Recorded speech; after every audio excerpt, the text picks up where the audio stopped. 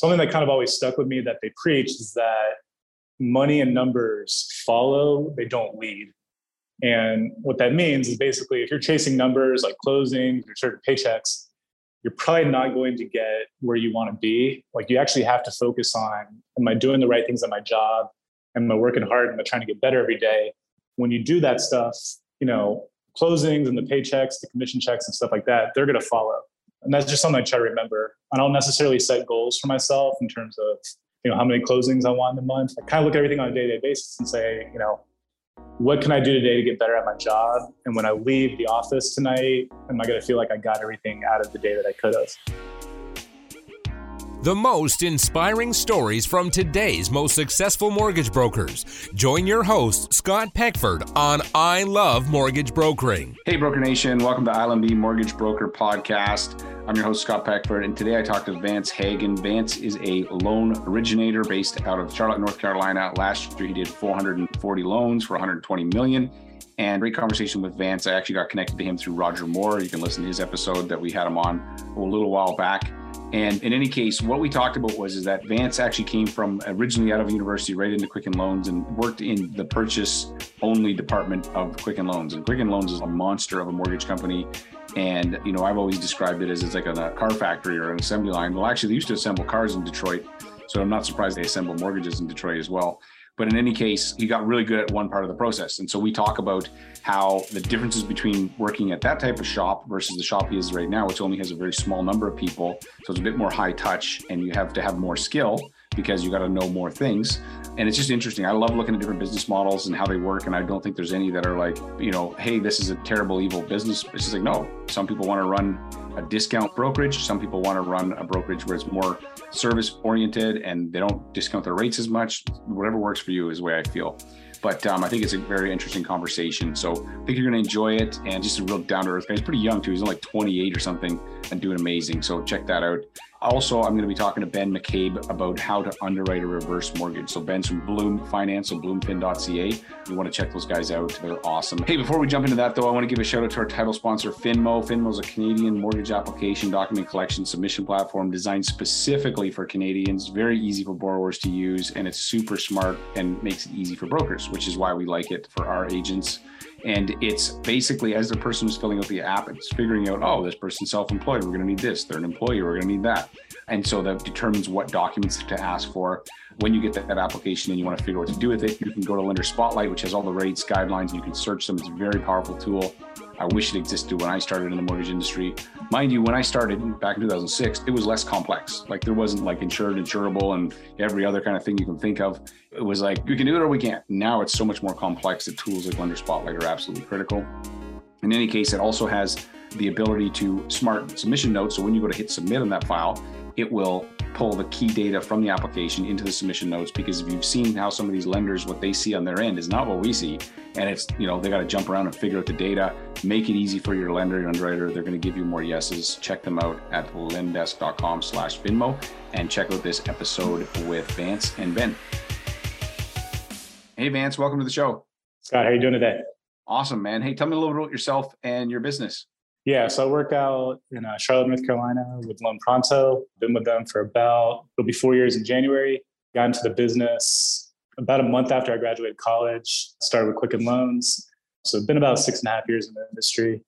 I love it. Couldn't imagine doing anything else. I'm excited to see kind of what the next 2 years are going to look like. This hasn't been the easiest year, but the beauty of this business is, when the lows come, the highs come after it. And so that's kind of what I'm looking forward to. Right. And it's kind of a little bit of a purge right now. All the people that are playing at it, the non-pros are gone. I don't want to sound rude, but it's a little bit of that. Yeah. And that's, to your point, I see opportunity when you bring that up because, only the stronger are going to survive. And so you think about it, business might be slower, but you also imagine, it's a more opportunity to get more market share for your business when people are leaving. Yeah. It makes me think you should make like an Instagram post, like 2022, the purge, commit or quit. Like you got two choices here, man. You're either all in and grab market share because you can go out and you can get in front of people that you couldn't before and know that the market always turns back, or you can, pack it in. So how did you get into mortgages from college? You said something about like, most people don't go, hey, I want to go work in mortgages. Like, how did you get there? Yeah. I was going to tell you the same thing. I don't think when you're a kid, you might dream about being a doctor or a police officer. I dreamed about playing in the NBA, but that didn't happen. So I would have been NFL, but dude, I am way too small and way too fragile. Yeah, they make so much more money than the football players too, and they don't get hit. So that was kind of my thinking. They do. Well, yeah, they do actually. It's an interesting point. Yeah, I mean, so interestingly enough, when I was in college, I was doing ROTC. So I assumed that once I graduated, I was going to go active duty. So I didn't really take the whole process of going to job fairs, career fairs, and doing internships too serious, just because I felt like I already had something kind of set in stone. So I ended up getting a medical discharge from the Army when I was in college. And, then I found myself in my senior year of college thinking, okay, I need to kind of think of plan B here because, I'm graduating in a few months and I don't have a job lined up.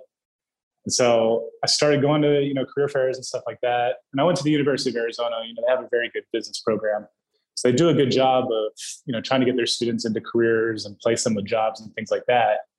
And, the typical companies that we had visiting, you had the Amazons, the Geicos, the, Frito-Lays and stuff like that.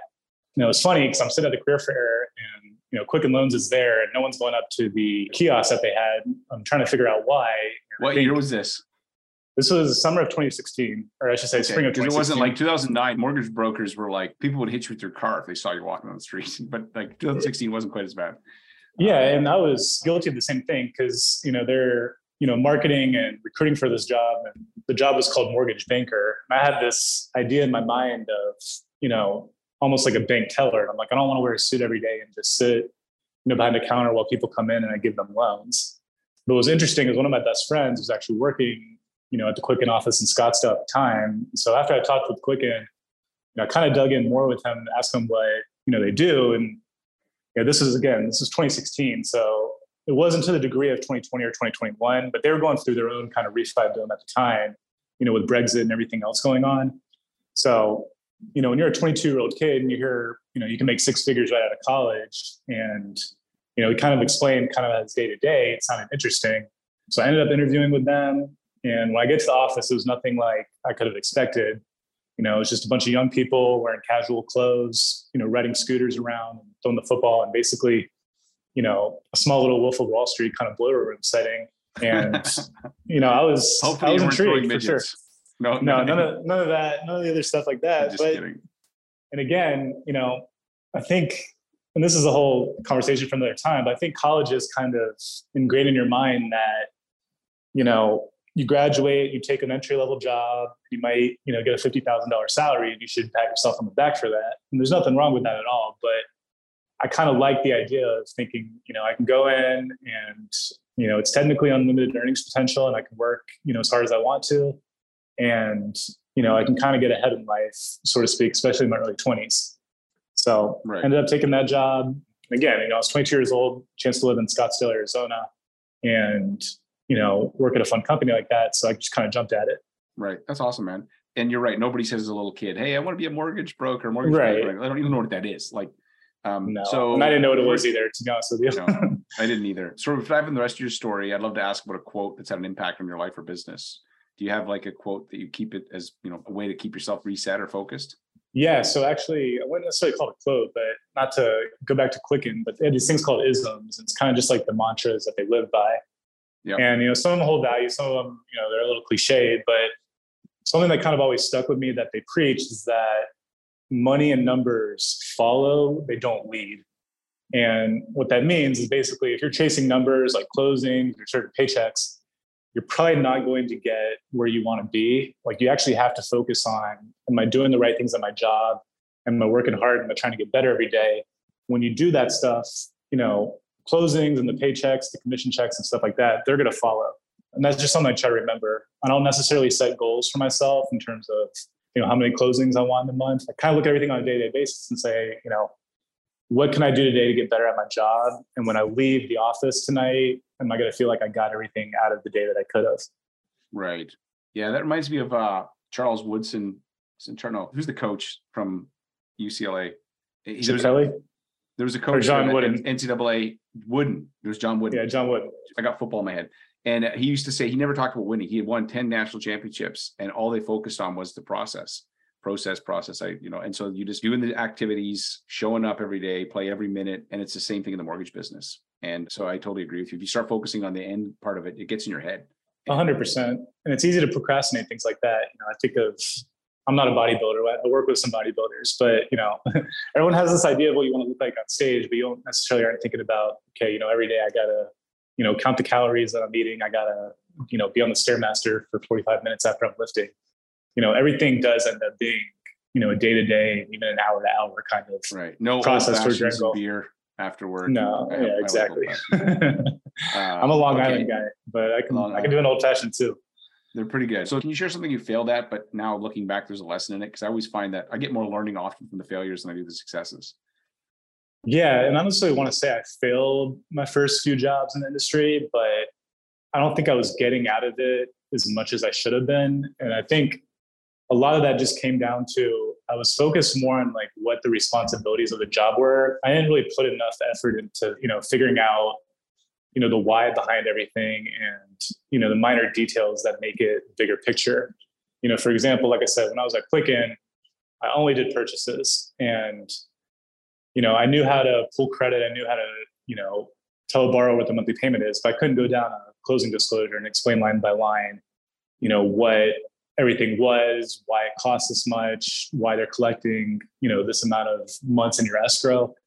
So I kind of took a step back once I started working at Loan Pronto, and I tried to make sure I was a sponge to everything and that I could grasp everything, on a day-to-day basis and all the minor details to it. And, luckily I do work, with Roger, and, I appreciate the experience that he brings and the expertise that he has, but I was borderline annoying to him the first few months that I started here, just because I felt like I was asking him questions. I was wanting to sit with him, kind of see how he did things.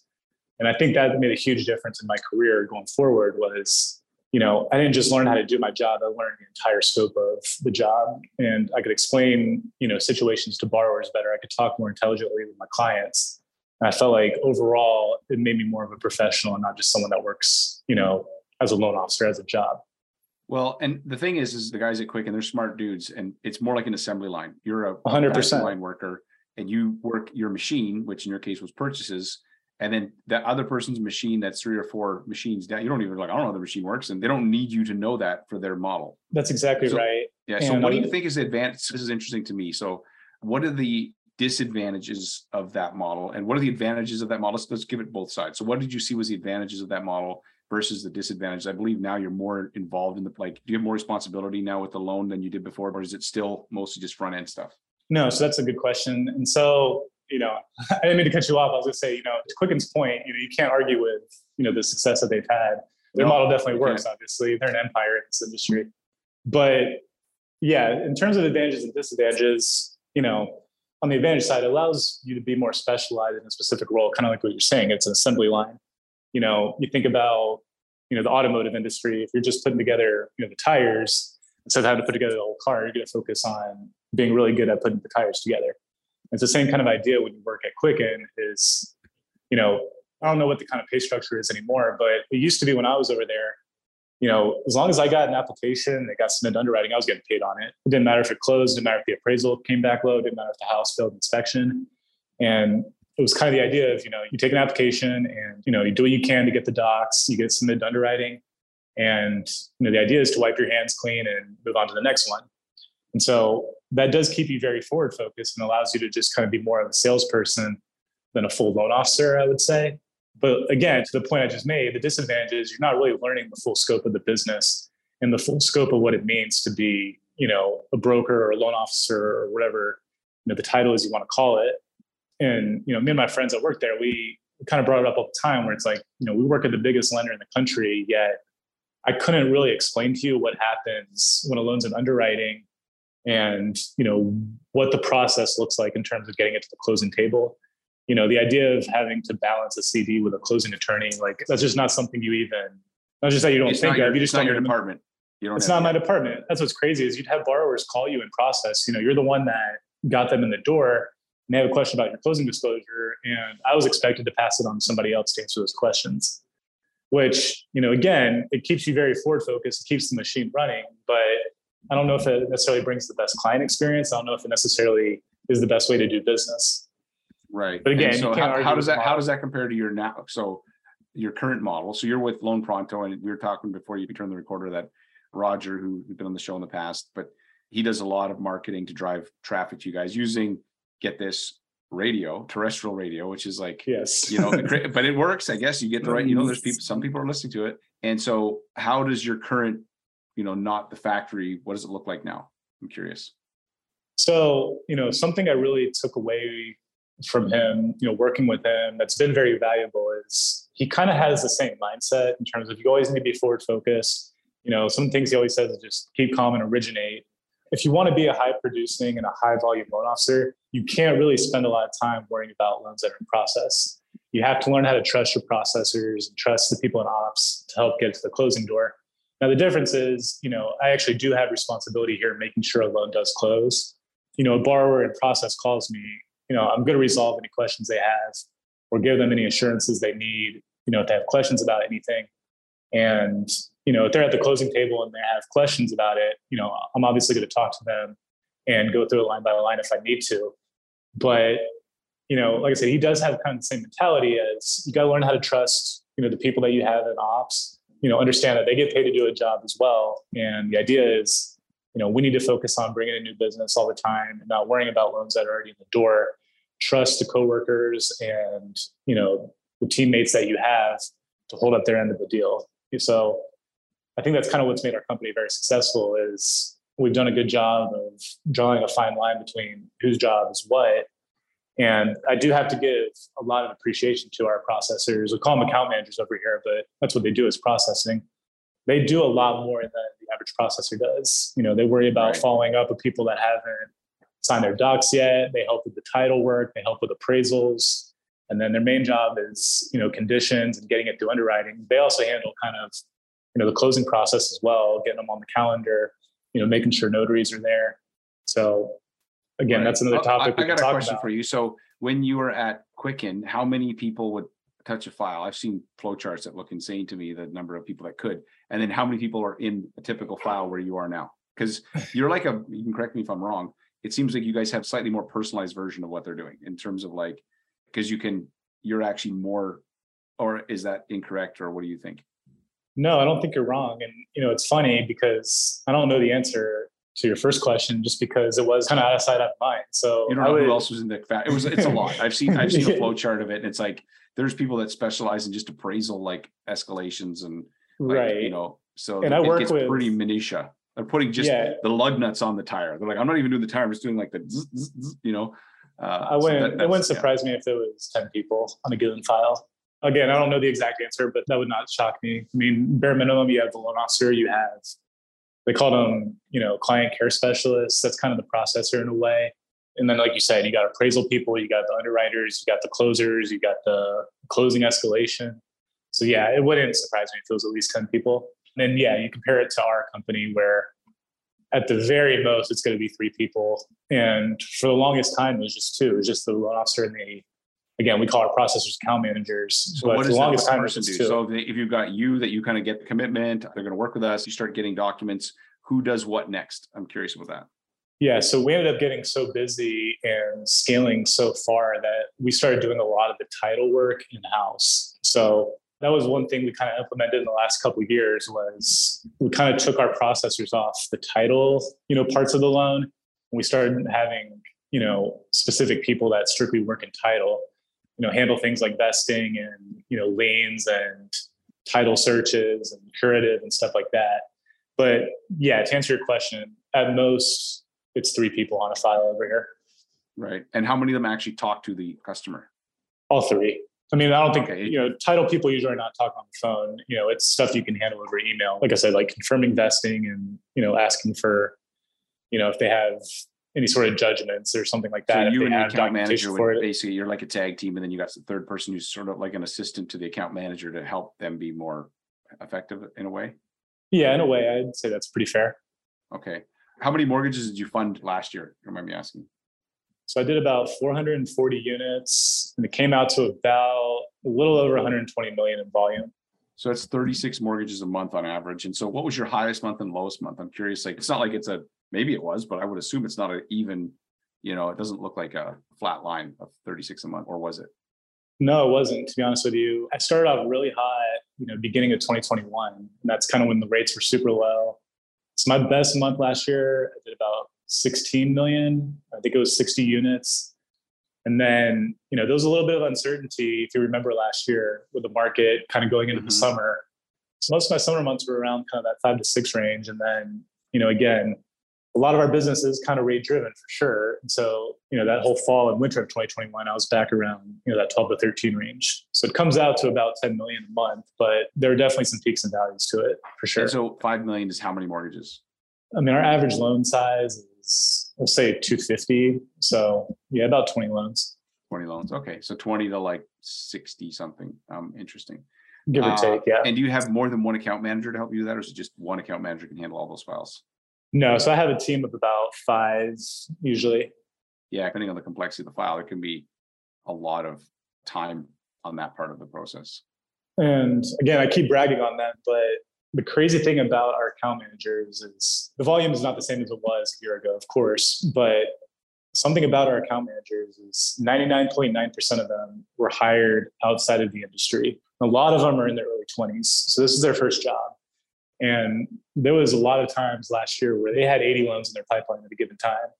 And again, it's a testament to the system that we have put in place that, your first job in this industry, you could be closing 50 loans as a processor in a month at 22 or 23 years old. Right. Yeah, that's crazy. All right. So the market's obviously changed. And what do you think is the best change you've made to your business in the last year? We can go a year or shorter if you like, but what is the best improvement? So I'd say the biggest thing that we have done, and me specifically, is I'm all in on UWM. I know that's kind of their mantra, is all in, but I've really bought into what they're doing, what they do for brokers, and how much of a commitment they have to improving our business. And I'd say in the last 12 months, I've started to take it a lot more serious and put a lot more emphasis on utilizing everything that they have to offer. They do a lot of marketing to past clients on my behalf, and their system is so smart. For example, you get someone that you close with an FHA loan, UWM is going to know when they have enough equity that they could possibly look at doing a conventional and getting rid of PMI, for example. So, allowing a lender that, they work with us, they don't work for us, but allowing them to basically, work almost like an assistant for me and provide me so many resources. So they'll notify you and say, hey, you should redo this loan because it looks like it could work. Is that what happens? Yeah, not just that, but they're also emailing the client kind of on my behalf. Hey, Mr. Borrower, it looks like, you have 20% equity in your home now. Let's reach out and see if we can drop your PMI for you. Stuff like that. And it's like having another assistant working with you because they're providing so much, time and resources to building your business. Right. It's awesome. I've heard good things. What is something you're planning to change in the next 90 days? So I definitely need to get better about, building relationships. It doesn't need to be, finding more realtors. That's something that kind of gets overlooked is you don't have to have realtors to get business. You can have title agents, you can have divorce attorneys, you can have financial advisors, you can have insurance agents. And I don't think I'm the only one. I think it was kind of a general consensus in the industry the last couple of years, but it was just kind of, churn and burn the refinances. And, we'll kind of put this on the back pedal until next year or whenever this slows down. But I do need to get better about, getting out. Charlotte's a big city. There's a lot of young professionals here. It's the financial capital of the South. I need to get better about just building more relationships and kind of building more of a network to get referrals. That's number one. Number two, it was funny. I was actually at UWM last week in Michigan, and this loan officer named Brian Decker, he's from California. He was presenting on social media. And basically in the last year, his social media presence has gone from about 0 to, 500,000. And he kind of gave us, a blueprint on how to get, your name out there, how to build more of a presence on social media. And the results that he's having, they speak for himself. He's one of the top producers in the country. So I'm really going to make a commitment to kind of building a social media presence, whether it's on Instagram or TikTok. I feel old saying this, but I feel like TikTok's even for kind of the younger generation, the early 20s. Yeah, I know people that are doing really well with it. So it's very interesting. I think the thing about TikTok is it's got a lot of organic reach right now. A new platform comes out It's not, Right. Like Facebook right now, you get no organic reach. Like if you have a Facebook page, if somebody even likes your page, 2 to 3% of them will see it. And Correct. with TikTok, they tend to, if content gets attention, they're going to put it in front of more people. And so, but that won't last forever. At some point, that platform will be full of ads and it'll look like, every other platform. But of course. Yeah, interesting. Okay, so let me ask some rapid fire questions. You can answer shorter answers. So what's one thing people can't find out about you from Google? So I'm actually an avid Madden player. Oh, really? It's funny because I feel like I spend so much time on my job, but not to the degree that I used to be. But I used to play about 3 or 4 games a day online and had a lot of fun with it. But unfortunately, the older you get, less time to kind of add to that stuff. Yeah, exactly. My son likes that game, and he knows all the, he's like, "Oh, Dad, you know this player?" Like, I'm like, "I don't know what you're talking about, man. I love football, but his level of knowledge of the players and stuff, I think it's from Madden, honestly, from playing the games and watching on Instagram." But what's a movie everybody should watch at least once? I gotta go to Wolf of Wall Street, especially if you work in this industry. That should be inspiring to you. Yeah, just don't do illegal stuff. Yeah, don't do any of that stuff. Don't be doing the drugs or don't be the fraud. But take the motivation from it. That's all. Yeah. What's one software program or digital tool you couldn't run your business without? If I was not able to do Outlook on my phone, I'd have a rough time out there. Right. And then what do you think is going to happen with rates in the next 12 months? I feel like, again, I'm knocking on wood here. I feel like we've kind of reached, the worst of it. So I think within the next 12 months, again, I don't think we're ever getting back to pandemic levels, but my idea is probably, that healthy range of high 3s, low 4s, hopefully. Right. Yeah, I tend to think so. And then remember the movie Back to the Future? Maybe you're too young. Of course. No, okay, everybody's seen that movie. I'm like, maybe we're getting old. You're like, dude, that movie's that movie was in black and white. So, and if I could put you in the car and send you back to when you started as a loan officer, and you could say, "Hey, Vance, do these 3 things," what would you tell yourself? 3 things. So the first thing would be, again, like I talked about earlier, take this as an opportunity to actually learn your job. Don't just learn, your roles and your responsibilities. Learn the actual job. Again, I look back at myself and think if I would have taken more time when I was 22 to really understand this industry as a whole, I would have had success a lot quicker than, at age 26. I'd say the second thing is, again, like I said, focus more upfront on building relationships. And again, not just with people that can directly benefit you, but just having a network in general. You'd be surprised how far that reach ends up going. And then number 3, I would say, I love my time in college, but I really wish I could have gotten into this industry right out of high school, because technically you don't need to have a degree to do this. Right. Yeah, that's true. You've been you got to save you the time, but sometimes it's, all in the right time, man. It's been great to get to know you. Where can people find you online? So I have my Instagram. It's just my first name and my last name with a period in between. So Vance.Hagen. I have my LinkedIn, and then I have my website, vance.hagen@loanpronto.com.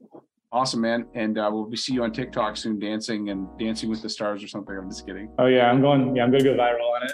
It's in the works. Okay, man. Good chat with you. Awesome. I appreciate it. Hey, thanks again for listening to that conversation with Vance, and hopefully you got some ideas and just inspiration of man, can you imagine, you don't have to build the Quicken Mortgage or even what they built at Loan Pronto, but you start to get your process dialed in and then really focus on creating a good customer experience. That's how you're going to grow your business. So in this upcoming segment, I talked to Ben about reverse mortgages, how they underwrite them. I think you're going to enjoy this. Check it out. Hey, Ben, welcome to Ask the Experts. Hey, Scott. Good to be back. Hey, man. So what topic are we going to jump into today? Yeah, so I thought we'd talk about how we underwrite a reverse mortgage. So obviously, a reverse mortgage is different than a traditional mortgage, and there's different things that we look at and are important to us.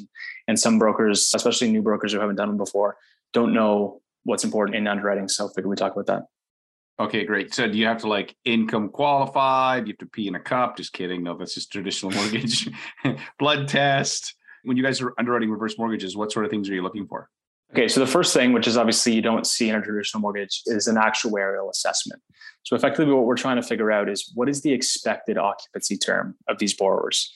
Now, obviously the unique thing about a reverse mortgage is that there's no set term to the reverse mortgage, right? It doesn't mature until the borrowers either pass away or sell their home.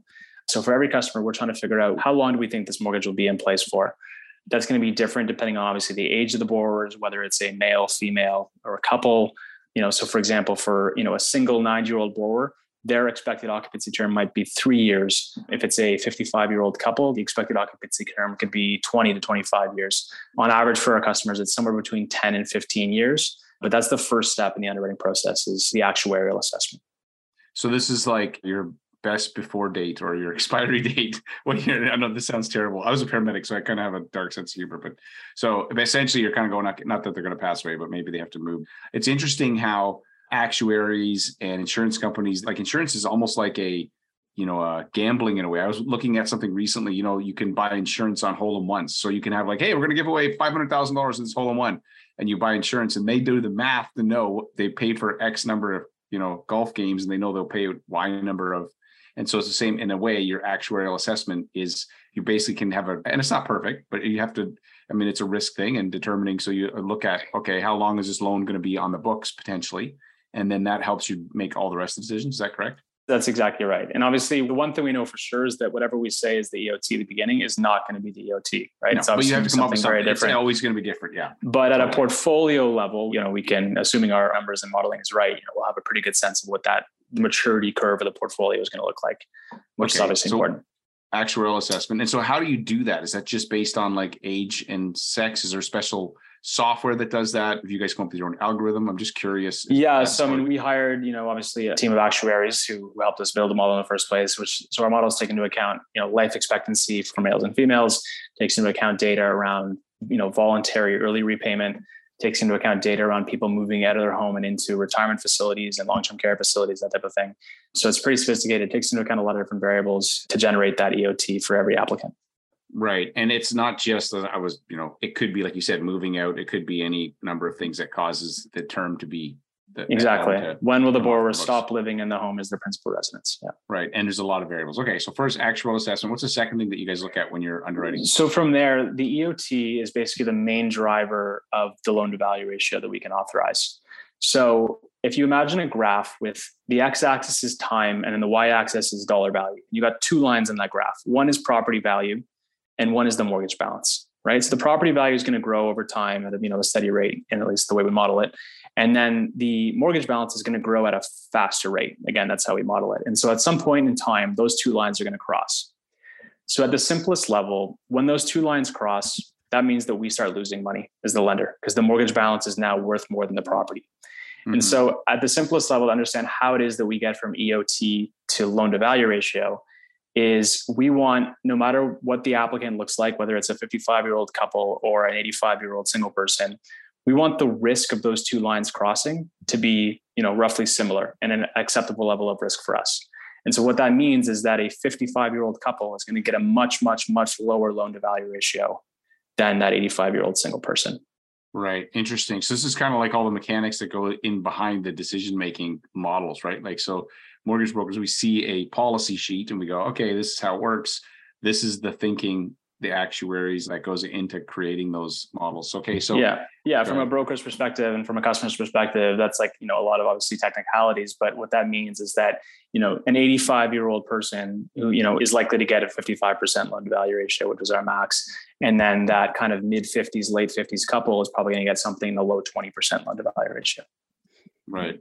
All right. So actuarial assessment. The second is, what'd you call it? Just EOT? Was that the second, or is that like that? So the EOT is the actuarial assessment. That's the expected occupancy term. And then the expected occupancy term is the main driver of what the loan to value ratio is that we can authorize. Right. Okay. So then it determines based on when those lines cross. What else do you guys look at for underwriting? So from LTV, then obviously we need to get to a quote. This is obviously a pretty easy component to the overall thing. We just need to multiply that loan to value ratio by the property value. So obviously we appraise the house. If it's a urban sort of downtown property, we'll typically do kind of a drive-by or a desktop appraisal, so it doesn't impact the borrower. If it's a major city, we'll just take that price at face value. As you move out to more rural settings, we might start taking deductions off that value before we get to the quote. But really simply, we'll just multiply that loan to value ratio authorization by the property value that we come up with to determine what the quote is, what the amount is we can offer the customer. Right. And then, so how often do you guys see that there's like people, when they apply to, how often do they qualify like for some reverse mortgage based on this? Like, is it like half of them are like, yeah, it works, or some of them don't because they think they need more equity? Or we see? Yeah. If it just ended there, almost all customers would technically qualify. The question is it enough money to pay off the debts that they have outstanding? Right. So if a customer has, a 60% mortgage left on their house and we can only authorize 45% loan to value ratio and they don't want to take a second, that deal's not going to get done. Right. It makes sense. Okay. So whether or not there's enough equity there. All right. So any other things you guys look at when underwriting first mortgages? Yeah. So now we know what the quote is that we can authorize. Really, the last thing we look at is, once we give them the reverse mortgage, can they sustain home ownership throughout the full expected occupancy term, right? Can they afford to pay their property taxes, their home insurance, and keep their home in good repair throughout that full occupancy term and have enough left over to live on? So, we'll take a look at, let's say they make from an income perspective, do they have savings? Are they getting net proceeds from us on the reverse mortgage, or did all that money go out towards paying, another mortgage out? We take in like all that kind of stuff into account and we say, is there enough money left over for this to work? If the answer is yes, then we issue an approval and send them a commitment. So just out of curiosity, how often are people paying out like mortgages and debts, and how often are people just taking out a reverse mortgage for the first time to do something else? Like, what do you? Yeah, so definitely in the Canadian market today, this product is just, it's still obviously in the relatively early innings of adoption in the Canadian market. Most customers today do have an existing mortgage they're looking to pay out. And that is kind of the main use of proceeds that they're taking. But perhaps we can authorize more than the mortgage that they have outstanding. And so they'll take the first, let's say, $200,000 and pay out that existing mortgage. And then they'll take another $50,000, $100,000 to support their living expenses and quality of life in their retirement. And you guys can advance at different stages, right? So if somebody only needs 200 now, if it's approved, you guys can do more later. Is that right? Yeah, absolutely. And that happens all the time. People just take what they need and then they come back for more later. Some people take it all up front, but they have the flexibility. Right, because your interest cost starts right away. So not unlike a line of credit where if you don't need it, you don't pull it out. But if you have it there once once it's been approved. The only drawback there is that obviously the rate that we'll charge will depend on when they draw the money. So, obviously the last rate year could be higher. Yeah, exactly. So last year, this time we were charging customers 4.99% for a 5-year fixed. Now it's in the high sevens. So, it might have been better off taking it earlier. Okay. You don't know these things. Okay. Anything else when it comes to underwriting reverse mortgages? No, that's pretty much it. It's a pretty simple process. You can probably tell from the explanation. Most of it happens in the back end in terms of, the math that we need to run, which makes it a pretty easy process for customers and brokers. Basically, you're telling us how the sausage is made, but you just don't worry. You show up, you can just get the sausage. You don't need to that part is simple. So why don't you do a quick recap for us on this and then we'll wrap this up. Yeah. So just how a reverse mortgage gets underwritten. Number one is expected occupancy term. That's the actuarial assessment. How long do we think this mortgage is going to remain outstanding? From EOT, we get to loan to value ratio by basically, assessing, what is the risk that we're prepared to accept that the mortgage balance will ever cross over the home value over time. And that'll impact what the loan to value ratio is that we can authorize. From there, we multiply that by the home value to get to a quote. Pretty simple. And then the last thing we do is say, okay, we know how much we can give this customer.